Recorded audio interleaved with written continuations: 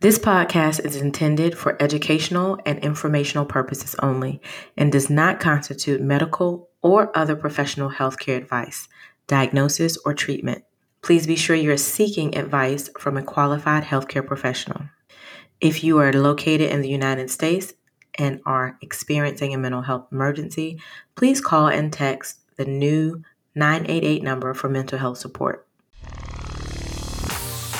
Welcome all survivors, helpers, and allies of sexual trauma. This is the FOF podcast where we help match you with resources for your sexual trauma healing journey to increase your confidence and handle life the freak-out-free way. We are Claire Horner and Dr. Sadal Jones, two sexual trauma specialists and resource matchmakers committed to your healing. And ours.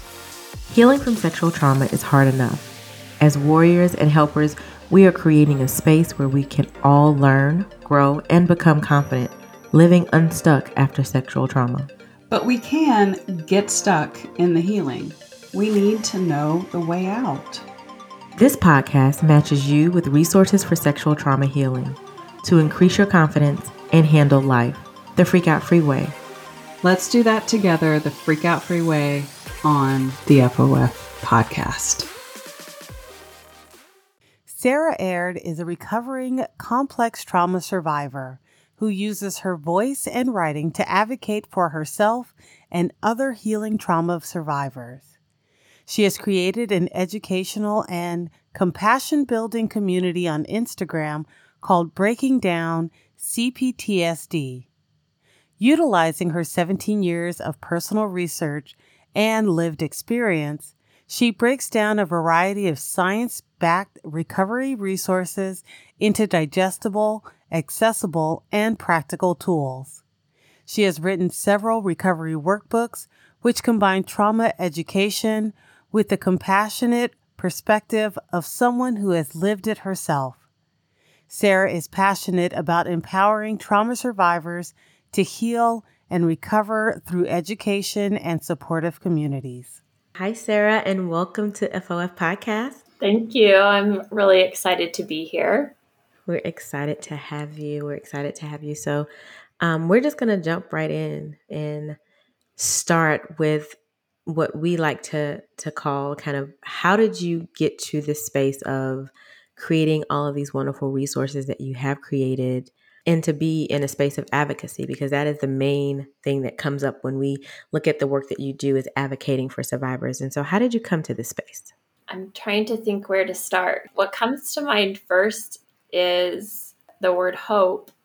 I think when I reflect on my own recovery journey and I think about where I started, one of the first things that comes to mind was just how long it took me to find the places that I needed to find, or the resources that I needed to find, or the people that I needed to find. And it was almost a decade. I was like, quote unquote, in recovery for like 8 or 9 years, in and out of different therapies, picking up information, trying to, back then I would say, figure out what's wrong with me. So when I finally got into what I would call trauma-informed spaces, it really just changed how recovery looked and how I started to relate to myself. And I noticed this growing sense of hope. Like maybe there is a life or a world where like it doesn't feel so desperate and alone and difficult. So, spent again several years in these spaces and maybe reflected on what my experience of having to kind of collect my own recovery recipe, or like pulling all of these things together. I compare it to a puzzle, like pulling all these pieces together so I could finally put the puzzle together. And eventually I wanted to share that hope with others. And I thought about it as like, it would be really cool to have like a hub or a place where people could start to learn about resources in a kind of digestible way, right? Because there's just, I think I always like to say complex trauma recovery has a complex recovery And maybe I like the word recipe because like everybody's recipe is a little Yes. different. Mm-hmm. Yes. So yeah, like there's a lot of information to take in and process. And I'd like to think my background academically is a biology major with a secondary teaching certificate. So I call myself, like a biologist, an educator, and then later I got a writing certificate. And so I kind of feel like my wheelhouse is taking these kind of science backed trauma recovery ideas and writing and breaking them down into like ways I would talk to my students, right? Or like Mm-hmm. up here, just like how does this look practical? So yeah, that's what led me to create Breaking Down CPTSD, and which became its own kind of it took on a life of its own, really. I didn't know what that was going to become when I started it. If I reflect back, like hope was what drove me to step into that space, and a desire to spread hope that I had found in my own recovery. Mm-hmm. Hope can be such a difficult commodity to find when you're in the trauma space. Mm-hmm. And I know I find that I spend a good bit of time, oftentimes in the beginning, working with someone saying, borrow mine and ride my hope for a while if you don't have any. But the path of putting together, like you said, finding those pieces and then putting them together in a way that works for you. In a recipe, you may not want as much of this spice. You may never ever Mm-hmm. use Mm-hmm. coriander. Right. You may never ever use that because you don't like it. And I think finding resources and deciding for yourself is much the same. Yeah. I think the other thing too is as I listen to you talk about how you came to this space of, looking for hope and putting together all the different resources and things that you encountered over almost a decade long healing journey.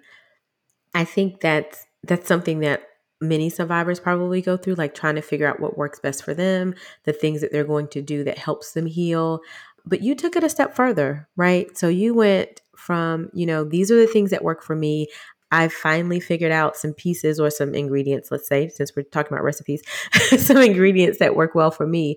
But you took it a step further and you went to now I'm going to show others how to do this. I'm going to show others how to use their voice and how to use these resources. And I'm going to break down this PTSD form and I'm going to help them do what it took me 10 years to do. How did you get from that, you finding hope, to you wanting to help other survivors find hope? It's a really good question. And I would say I didn't come by it easily. Like I didn't necessarily like see myself as an advocate to start. I think what drives me is a passion that, and I would say this passion was like brought out in me, is that like it is the innate survivor, like the innate wisdom in survivors.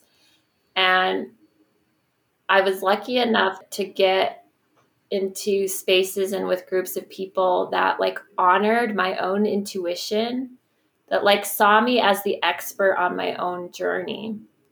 And there was something really powerful about that. Yeah. That's And good. so a lot of what I would say, like one of the underpinnings of the work that I do is I want other survivors to understand that they're the experts of their own recovery process, but also how hard that is sometimes, because we might find ourselves in spaces where what we know we need or what we know isn't working for us or where we know we want to go isn't honored. And so I think I guess that's maybe like what drove me into advocacy was, of all the things I discovered along the way, maybe the most empowering experience that I had was that like I started to feel like I was in the driver's seat on my own recovery.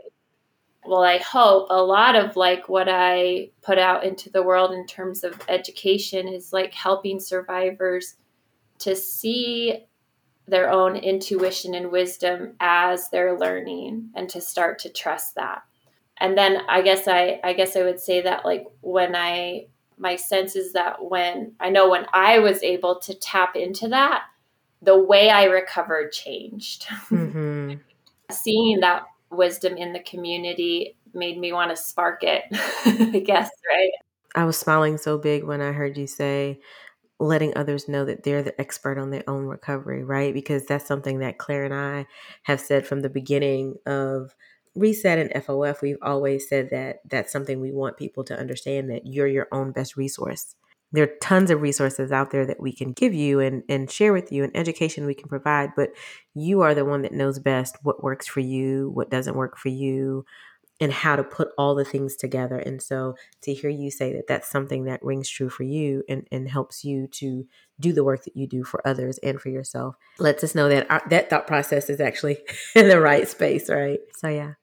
Trauma, and I think especially S trauma or sexual trauma, is a particular space where our trust in ourselves often takes a major hit. Or if it was from early childhood, that may not have even been developed, that internal sense. I mean, I think we have it innately as beings when we come into the world, but I think it can be wobbly.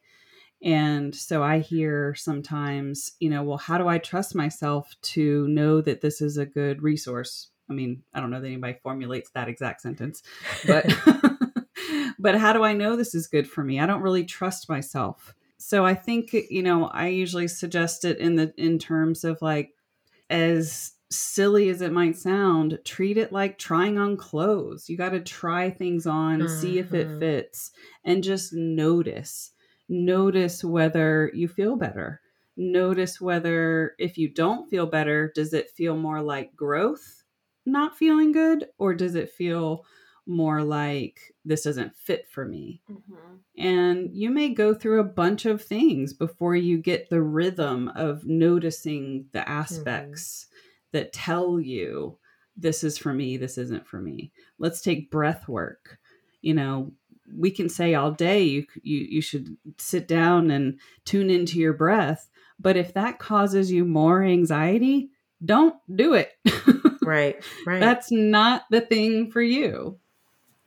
Yeah, I find that sometimes the recovery process itself, like, has edges of elements of trauma, feeling like disempowered or like invalidated, or I can't trust myself. I have to look to someone else to tell me what I'm feeling, what I should think, how I should do it. And so, like, that kind of way we recover, I think, is, how we're developing the power and the trust and the self-compassion. So when services and resources are survivor-centered, like, we're already saying, like, you're the expert, even if you're not sure what the pieces are yet, that alone shifts, right? Like, Yeah. how the survivor might see themselves in the process. How would you categorize, like, if you were to list the different types? Because when I say you have so many resources that you have created over the years, the high points I see are kind of the written things, the community, and the kind of the tools. How would you categorize? I mean, because you're intimately familiar with all of them. Sure. Yeah, so I guess I would say, like, I look at them as like different tiers of support. What's maybe at the center of a lot of what I am offering, and this is just like the way my brain works, like, whenever, like, I read a book or like listen to a podcast, I always am like, okay, so, like, what do I go and, like, what's my day-to-day application of this? Like, like, what's the takeaway? And so a lot of what I create, it's like psychoeducational, but I also feel like it's like, what would you then go do, like, tomorrow after having picked up this workbook or read this post or something? So that's in my own personality of, like, okay, that's great information. Like, what do I do with it now? Yeah. So How do you like apply something it? that's practical and applicable. Mhm. Yeah. So yeah, I think the resources are maybe tiered. I like to, in fact, it's like I offer like what I would say is like more general information, and then like it slowly becomes more personalized in the different offerings that I have. I like that. My account, Breaking Down CPTSD, I would maybe call the mission of Breaking Down CPTSD is like compassion building through trauma recovery education. Mhm. Like when we can see ourselves through a trauma lens, that tends to increase our compassion for ourselves, because it's like, oh, I actually make sense. Like Uh-huh. I'm Yeah. seeing how this is showing up, and also like other people also feel this way. So then again, like I'm not That space of alone. universality and not feeling like you're alone comes into play when you can have that lens. Absolutely. Yeah. I took Breaking Down CPTSD and expanded it into the OWL Survivor Shop, which was, again, just like, how do I take this information and make it even more applicable? Like, how can I take like a mini workbook and offer like a tool that you could start using the next day? And eventually that drove me into like peer-to-peer support, which is the SurvivorWise Mm. program.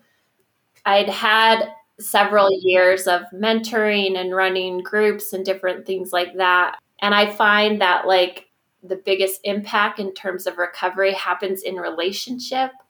And so I knew it was taking me there. It just took me a while to get there. And so the SurvivorWise program, I hope that word speaks to it, again, is about helping survivors understand trauma and also centering them as the expert in their journey within a community of survivors who are also doing similar things. Yeah, so they've kind of like, I feel like they've kind of grown out of like, they've just started to expand out of each other, and hopefully will continue to expand. Is that primarily female, or is there gender inclusivity within the community? So on Breaking Down CPTSD, that's obviously a public platform through Mm-hmm. Instagram. Like that's available to everyone.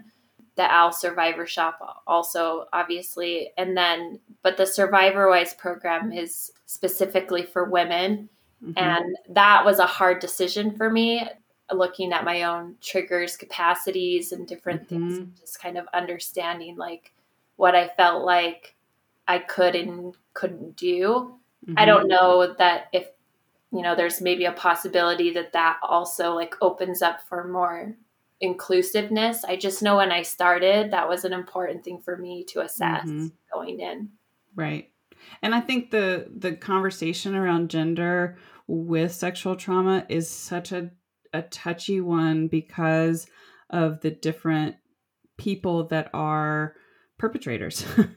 And and we know that in the trigger world, in our trauma responses, that we can have a lot of responses that relate to someone being similar in any kind of way to who the perpetrator was. And it is just kind of true that there has been a high level of male perpetrator, female victim survivors. But that's we obviously know that that is not the end of the story, and there are so many. I have so much passion for everyone who has been through that. It's like it was I would say it's like a tricky space, and I also just considered like the scope of my practice and the scope of Mhm. what I'm doing. Mhm. I sometimes run survivor circles, which are open to everyone. I have experience running groups, that are fully inclusive, but I don't have experience in one-on-one mentoring. And so I think like part of it was just assessing like just like all of those different things. And it was such a hard decision, I think, right, to like narrow those offerings down in some way. But again, it's like I've been surprised where this advocacy journey has taken me. So who knows where Yeah. where it Yeah. could go.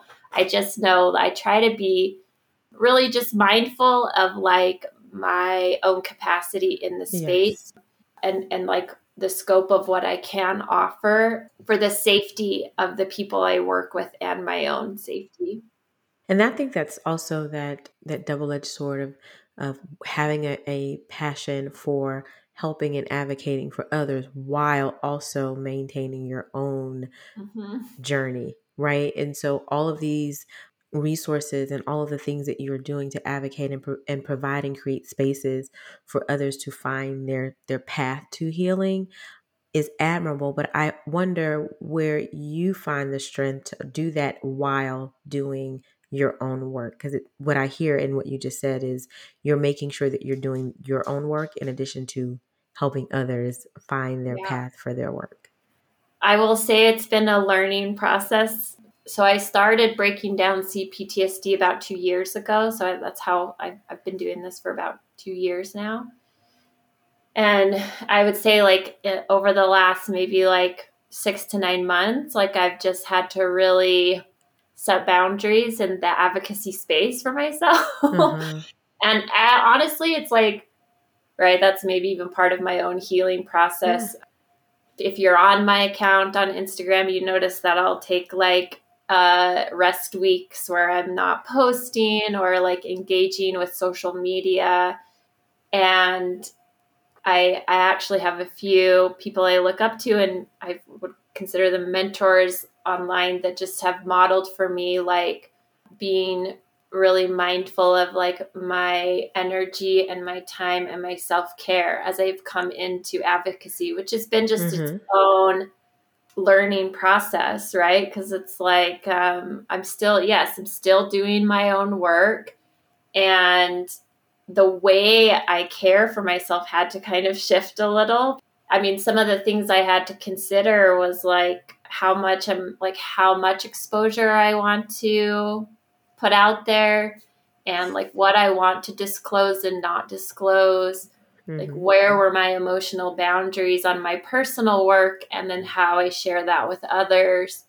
And that especially became like more clear as the account started growing. I would say like it's an ongoing process of like Yeah. balancing what I'm putting out with what I'm putting in, like how I'm Mm. taking care of myself. And Mm-hmm.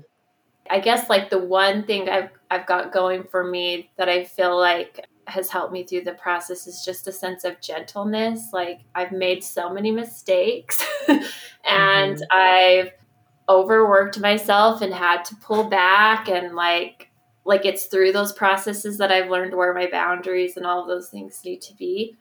And every day I just tell myself like this is the process, this is part of the process. And so it's going to be messy and imperfect, and there are days where I'll just realize like I've got to scale back in advocacy because like I'm losing touch with myself or something. Mm-hmm. So I just feel like it's a constant just staying aware and staying gentle with myself as I learn to be in this public space that I didn't ever completely imagine myself in, and just, yeah, taking it a step at a time.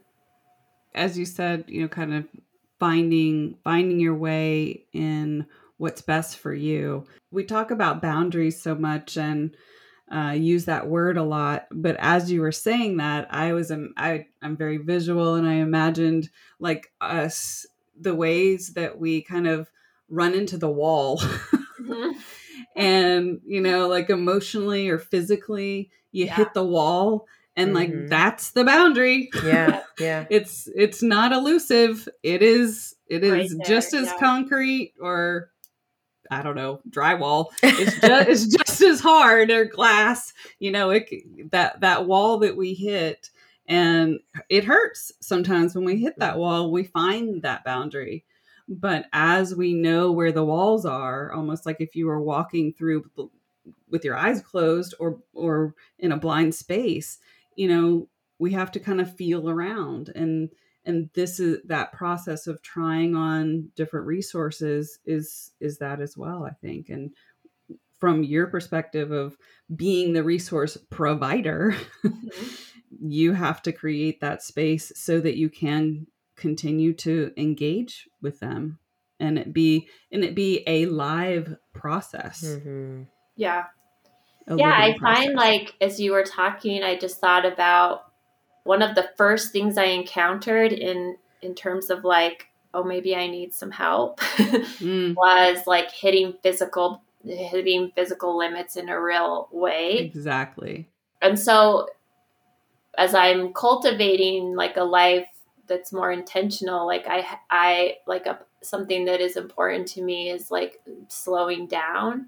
I was very reluctant to get on social media for I think that very reason is I was like, I just know there's going to be something about this platform that's going to challenge like some of the stuff I want for myself. And so, yeah, a balance of between like, I want to be here and I want to be advocating. And also like, I want to be like, I want my life to slow down and I want to recognize my limits and allow it to be okay to not post every day and to not be churning out like, although I do like writing, but I'm trying to be like aware of like when my body's like, I don't want to make a resource right now. Like I just want to watch a movie or something, like I need a break from creating. It's been just I would call it a deeper layer to my own inner like boundaries and limits and like listening to my body and just like any layer that you're in, I think it has its challenges, like you said, where it's like sometimes you don't know where the boundary is until you are right up against it. I know you've made it pretty clear, or I've seen even in a review, there was clarity around how this your resources or you as a person aren't a therapist. This isn't necessarily therapy space. And I like to highlight how many ways we can do this healing process. And therapy is certainly can be a huge piece. But I always like to clarify, even as a therapist, I like people to know I know that there are plenty of other ways to engage in this healing. And if you have had bad experiences with therapists or programs, that you can supplement and kind of put together your own program from lots of different areas. It's partly why FOF is here, why this podcast was born, is so that we can piece together what we need. You might be in a space someone might be in a space where they want to either take a break from therapy or they're not ready for it, or it's just not on the table. And I think what you've put together, the resources that you have, is a great plug-in for that space. So I just wanted to kind of name that. And yeah. Yeah, that was something I wanted to be really clear about going in. And I feel like I continually have to clarify that because like there are sometimes like assumptions that I'm certain things and I'm like, nope, this is what I am. And I try to be really clear about that. And yeah, like speaking to, what I would call like different parts of the puzzle. So huge fan of therapy and it's changed my life, right? Like it's been a really important element to my recovery, but it had a certain role to play and it couldn't necessarily play other roles that I needed in my healing, like body work. Like I ended up, getting into like therapeutic massage and finding a trauma-informed body worker. And what I got out of that space was not the same as what I got out of therapy, but they worked together. And then, plugging into like survivor communities and my own survivor to survivor mentor, again, just offering me things that therapy didn't, like that just wasn't the role therapy played, but also like community doesn't play the same role as therapy. So it's just like this idea that all of these pieces play different roles, and they can actually be quite supportive of one another. Mm-hmm. But being really clear about like what role I play, and like specifically, I think when it came to creating the SurvivorWise program, being like really clear about, the scope and like what it's for, that it's not a replacement for therapy, but it's going to maybe offer something that is different than therapy. So and that's important to me because of safety. Like I find that clarity is safe, right? Like we talked about, when we know what to expect, that gives us a sense of safety. So I just try to be, I think also is, for me, it's like, I don't want to be a therapist. That's a honest confession from me right now.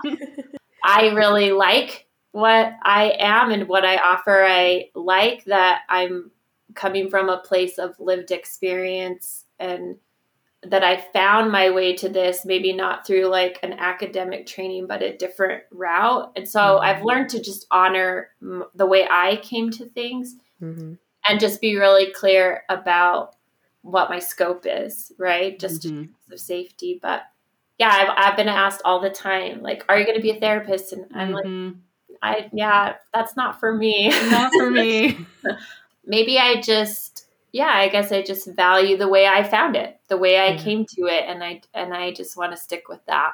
Yeah. And I think it's also important to recognize that it's important to have different perspectives, right? So all healing can't come from therapy. There's so many other ways that people are going to start their healing journey, continue in their healing journey. It's going to start different. It doesn't start with therapy. For most of us, it doesn't start with therapy, if I'm being really honest. Calling a therapist is not usually the first thing that comes to mind, but it may be, Claire and I like to say, it may be kind of like that soft or passive engagement to the healing process, or that passive introduction. And then there's a more direct engagement with the healing journey. And so this, as you just stated, this is a way that you've come to it. And I think it's offering survivors, helpers, and allies, many different people, a way to digest what's possible, right? So I think it's something for everyone. And I think that the number of resources that we've talked about that you have, there's something for everyone, no matter where you are in the healing journey. You can be as direct or as passive as you need to be wherever you are in that healing space. Yeah, I think that's the hope. I recognize, for me personally, I would say, like, in a lot of ways, I'm privileged in terms of my access and financial privilege that's allowed me to have. An example is the insurance under my husband's employer is unlimited for therapy visits, which is like unheard of. And that's like, I recognize that as a specific privilege that I have. And so I think also like trying to understand that and saying that like access is a huge part of this conversation, and that like what's maybe really even more challenging about access in terms of complex trauma is like it's rarely one thing. It's often a collection of things. And like, how are people able to access a collection of things in terms of time, energy, and money, right? For a lot of us, like, we're having to navigate that limitation while we're trying to heal. Yeah. And so it's like, I think, again, it's like how, like, increasing access is an important part of this advocacy for me, and like how it becomes affordable, because it honestly isn't. Exactly. Not affordable. We're always looking for those ways that we can do that. And this isn't a forum for us to share the ways that we're trying to do that. But this is one of them, is to provide a space of bringing those resources here. And, we're not going to do justice in, a short podcast episode of all your resources. We could do a whole episode on each of them. But I do want to take just a moment to highlight a couple others. You have your, the Breaking Down CPTSD community and on Instagram or support through social media there, and the mentorship program, the SurvivorWise mentorship program. And then you've got your resources on Etsy. And, I found you through using your Emotions Life Raft card deck in my trauma groups. And, it's such a great resource. I have it here. You may hear me flipping through, but things like, you have on a ring, these cards that you can even take with you, that it's a shortcut. We used to, Cliff Notes was big when I was growing up. This is like the trauma Cliff Notes of how to get regulated. Mm-hmm. And I just love it. You have how things you can use when you're just out and about, even, if you're one that has panic attacks on a regular basis, you could carry this with you. And, it's an inexpensive resource that you've put time and energy and looked at the science of the nervous system and trauma to, put this together. I'm looking at a couple pages here. Who are the inner protectors? How can we work with them instead of against them? Using body-based tools. What are they? Navigating trauma triggers, all kinds of things. The window of tolerance, if you know or don't know what that is, talks about that. So things like the Emotions Life Raft card deck is something you can carry with you. You're also a storyteller. And so, helping people to get their stories and their experiences from inside their head to on the paper, you have a self-guided way to do that, in a format where someone can do it when they want to. Mm-hmm. So there's just so many ways that you've provided, so many things that you've provided for survivors. And we really appreciate that. Thank you. Yeah, I'm particularly proud and fond of that Emotions Life Raft deck. I think that's maybe my favorite resource in the shop.